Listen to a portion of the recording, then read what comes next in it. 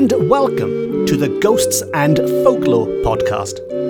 I'm Mark Rees, and on each episode, I investigate a different, weird, and wonderful subject. And on this episode, we are going to recreate a Victorian seance and possibly make contact with the dead by using a first-hand account from a group who did just that in the 19th century. And the ghost or ghosts they communicated with did a lot more than just move a glass around a table. There were sounds heard, sights seen, corpse candles floating in the air, death-like fingers grasping from the darkness, and people screaming and fainting all around. But I'm getting ahead of myself, and I don't want to spoil all of the spooky surprises quite yet. Now, in the 19th century, going to a seance on a Friday night, or any night, was much like going to a show or a concert. There were psychic mediums plying their trade on the high streets of towns and cities across the land, and everyone seemingly was paying them a visit, from the working classes right up to the royal family. By all accounts, Queen Victoria herself was particularly keen on such things. And people visited these mediums for lots of different reasons. While there might have been some who were there for genuine spiritual or scientific reasons, maybe they'd lost a loved one and they wanted some reassuring words, or they wanted to confirm or deny if there really was anything in this whole life after death business. But for many people, it was also a form of entertainment. Going to see the medium was a bit like jumping on a ghost train. You and your friends could get together and pop in for an evening's entertainment, for a few hours of contacting the dead. Some screaming, some jumping about, maybe a little bit of fumbling in the dark, which was the main appeal for some people. And then you could go for a drink and a dance afterwards. But whether you were there for spiritual reasons, for scientific reasons, or just to have a bit of a laugh, what actually happened at these seances? Well, while each medium had their own way of doing things, which did become more extravagant as time went on, generally the medium would lead the group, and they would gather in the darkness of the parlour, where they would sit around the table and wait for messages to be sent from what they believed to be spirits. And these messages would be received in the form of knocks, taps. Yes, I did just use the same sound effect for both knocks and taps. Is there a difference between them? I don't know. But at its most basic, messages would be received in the forms of knocks and taps. But more than that, tables might be tipped. Glasses might move seemingly of their own accord around the table, and in some of the more memorable cases, like the one we are going to look at on this episode, the participants might smell, touch, or even see these apparitions who fleetingly materialized before their very eyes. And so, to begin at the beginning of our seance, we are now going to turn to a man called Clearstone, who, in 1879, attended his first seance in Swansea. And, luckily for us, he wrote a detailed account of all of the paranormal activity which occurred, which he then sent to the Welsh press, who published it, and that's where I found it more than a century later when I was rummaging through old newspapers while researching my book, Ghosts of Wales, Accounts from the Victorian Archives. Now, before attending the seance, Clearstone notes that he had read much about spiritualism beforehand, so he knew something about what might or might not happen. And he wasn't sure if he believed or not either. To quote, he says, "Even though there should be a mysterious force, is it necessarily connected with the souls of the departed?" So Clearstone is somebody who believes in something. He believes there is a mysterious force out there. But he doesn't necessarily believe this force is connected to the spirit of a dead human trying to make contact. So we have someone who you could say is an ideal independent witness in a way. This is somebody, not some gullible person who will just believe anything which is put in front of them. But at the same time, they are open-minded enough to accept things if they were to occur, and personally, I've always thought this is the best way to approach such things, even nowadays. Don't just accept everything at face value, question things, but at the same time, don't be so closed-minded that you couldn't ever accept the possibility of such things being true. But back to Clearstone. And Clearstone's reason for this visit is because he was invited by a friend, and he went along more out of curiosity than in search of any real evidence of an afterlife. He tells us he went gladly, if somewhat timidly. So again, he wasn't going to this seance because he had some burning desire to discover if there really was an afterlife or anything like that. The only reason he was going is because his friend invited him. He was curious about what would go on, and while he might have been a little bit timid, he wasn't really expecting anything too terrifying, like those death-like fingers and corpse candles which are coming up later. Now, having been invited, Clearstone had to wait 2 weeks before they went along, and the anticipation had reached fever pitch by the time the big night arrived. He sets off with his friend, and they call for a group of ladies along the way. They make up the bulk of the group, and despite being very chatty with the ladies on normal occasions, such is the sense of dread that is growing inside Clearstone that he tells us small talk won't flow. This is a man who is usually more than happy to chat away with the young ladies, but tonight, small talk won't flow. And in fact, it becomes contagious, and he tells us that the merry little maidens themselves half withdraw from the ordeal. So in this sense, you can just imagine the scene that even before they arrive, there is a real sense of anticipation, of nervousness running through the group now. But it's too late for them to change their minds, to turn around, to reschedule, and they all arrive at the medium's premises in Swansea and get straight to it. The medium doesn't mess around. Time is money in the psychic world, I guess, and they get straight to it. And what follows is a description from Clearstone of the scene waiting for them. And he tells us that there was nothing extraordinary about the back parlour, or about the Pembroke table, round which the company sat with open hands flat on the surface in the full gas glare.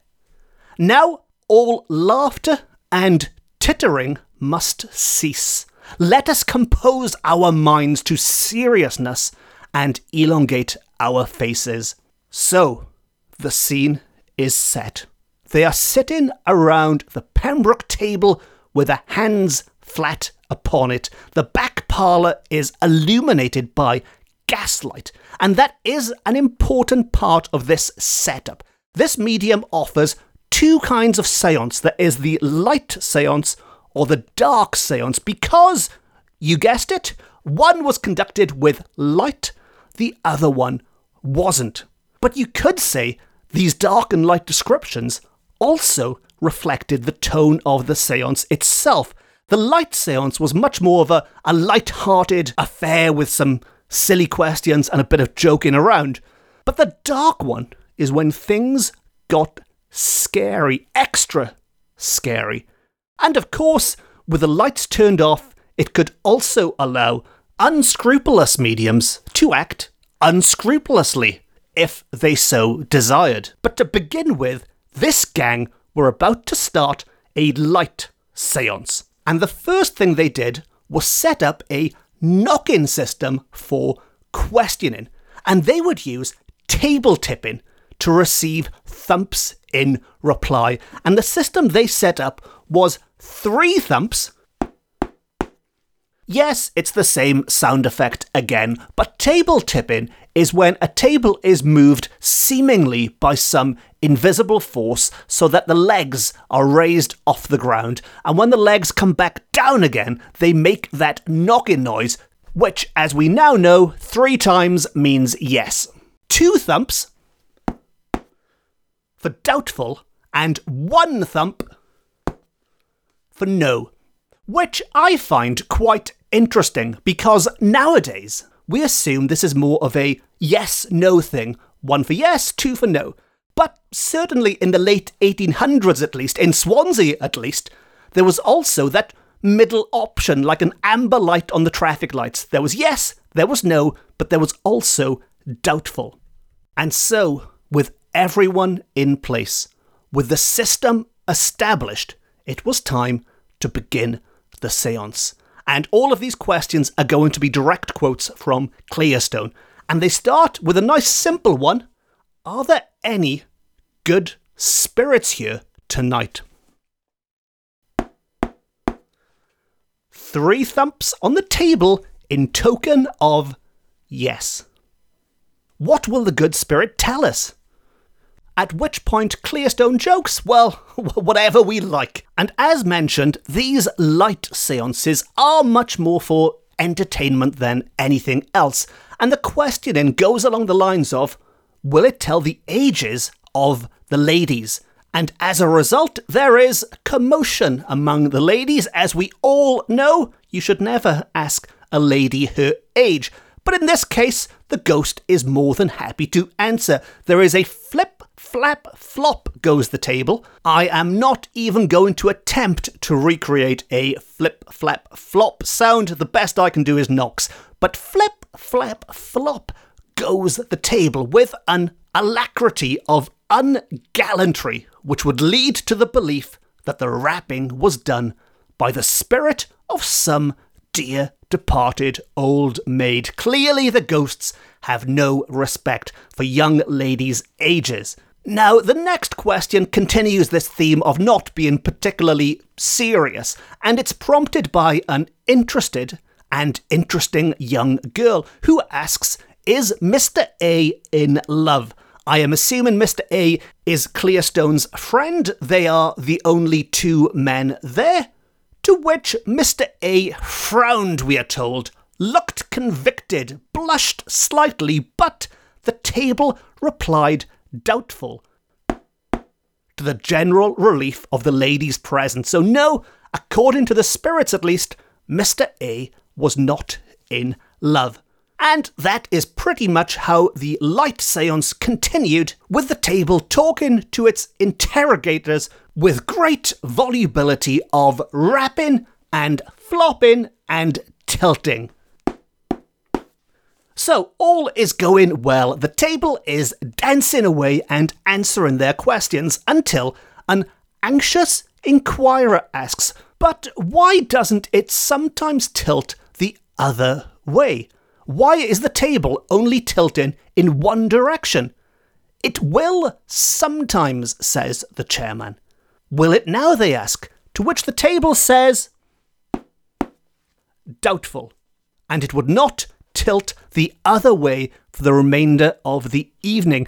Now, why that might be, why the ghosts can only tilt it one way and not the other, well, if I was suspiciously minded, I might think there was some trickery at work, but it's not for me to cast aspersions. But I do love the way it's the table that replies to the question rather than the medium. When they ask, why doesn't this table tilt the other way? Will it tilt the other way? It's not the medium that says doubtful, it's the table that says. And so back to Clearstone, and he tells us that having exhausted the list of questions which the company had to put respecting things past, present and future, and having received responses that left the party not much wiser than before, the query of queries was ventured. Shall we have a dark seance tonight? and answered in the affirmative. So, having exhausted these more playful questions, the kind of things you might ask a fortune teller, is so-and-so in love? When am I going to get married? With all of that out of the way, it was time to get serious, and it was time to start a dark seance. And as mentioned, a dark seance is dark by name, dark by nature. And once more we will turn to Clearstone to set the scene for us. And he tells us that with all hands tightly joined on the table, the gas went out. No fire, no glare through window or keyhole, total darkness, silence and palpitation of heart. Then arose slowly and softly the strains of an ancient congregational tune in the minor key, as the weird incantation now swelled into fullness of harmony, and now sunk in doleful cadence. Hark! What was that unearthly jingle? So the dark seance has begun in quite epic fashion. They can't see a thing. It is total darkness, but they can certainly hear something. They can hear the strains of an ancient congregational tune in the minor key, whatever that may be. Well, Clearstone offers a few ideas of what he thinks it is, and he says, is it the clanking of ghostly chains as the wicked spirits troop into the chamber? Or is it the shaking of the small tambourine which we thought we noticed on the sofa before the gas went out? Yes, it is the tambourine, which is now here to dance about in the upper air of the four corners of the room, as if grasped in the unsubstantial hands of some cachucha dancing sprite. Oh, the terror of that presence. So that escalated quickly, and that's probably the only time I'm going to use the words cachucha dancing sprite on this podcast or anywhere. But there was no more talking about silly things now. With the lights out and a cachucha dancing sprite entering the room and shaking the tambourine all about, things escalated. Clearstone says, then the tambourine descends and lightly bumps each of us on the head, and the ladies shriek in accompaniment. Then, within the dense darkness, is seen to rise a dimly phosphorescent light that quickens and dies and lives again, and alights on the nose of a young lady and whisks away to the ceiling quicker than electricity, and so, after 100 curious and inexplicable pranks, goes out as it came in, almost quite too awfully noiselessly. As I said, things have escalated rather quickly.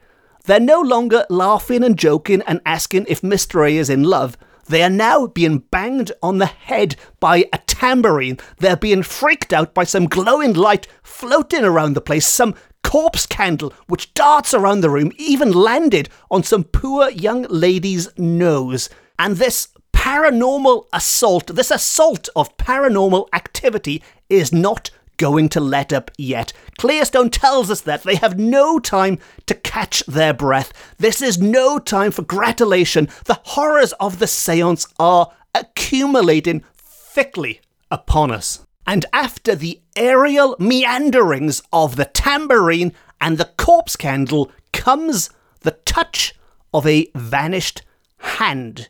Yes, they are now being touched by a vanished hand, even though they attempt in the darkness to avoid it. To quote Clearstone, bob your heads, all ye instructed ones, even bob them down in the darkness, for there is now, going forth through the grim atmosphere of the chamber, a cold, clammy hand whose death-like fingers search for your faces and pat your head in kindliness, to box your ears in wrath, or to pull your nose in ignominy.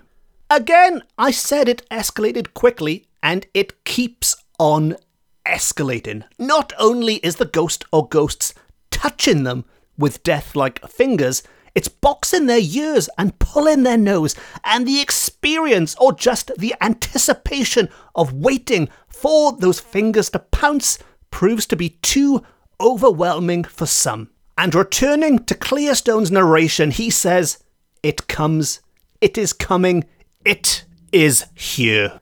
This is past human endurance. One lady has fainted, and all of them are shrieking for pity and for light, dear light.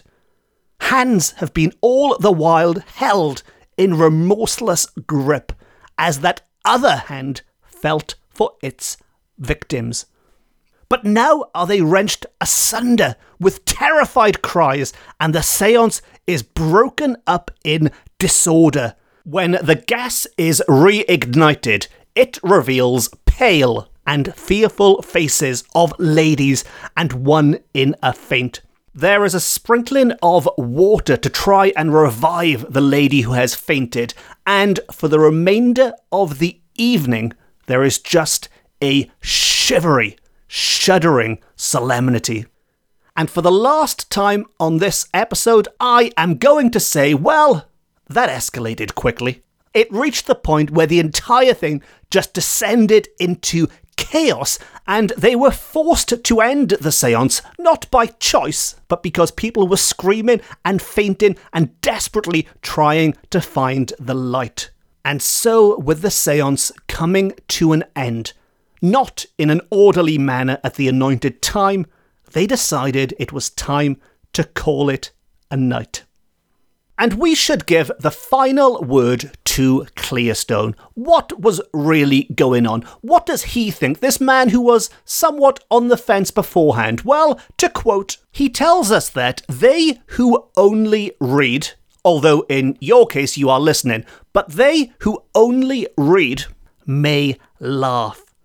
But they who went through the mystic ordeal do anything but giggle when, in the dead of night, the memory of the tambourine dins in their ears, and the icy, cold hand pulls their sleepless nose. And so ends our seance, and so ends this episode. But what do you think really happened? Did Clearstone and his gang really make contact with the other side, or was it just another Victorian parlour game? As always, it's lovely to hear from people, and if you'd like to share your thoughts or just say hello, you can follow me on Twitter, on Facebook, and on Instagram.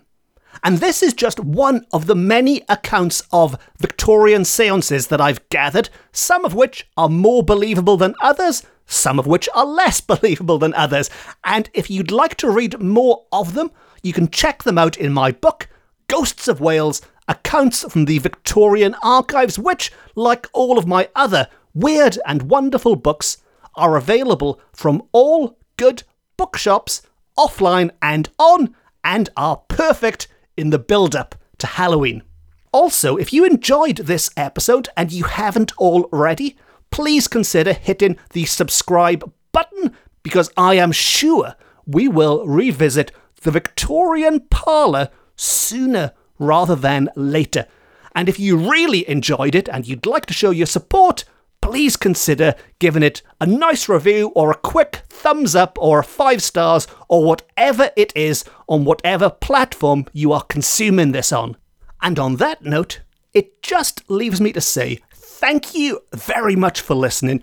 Diolch yn fawr iawn am wrando. I've been Mark Rees. This has been my Ghosts and Folklore podcast, beaming to you from Wales to the world. And until next time, is there anybody there? Doubtful. No star.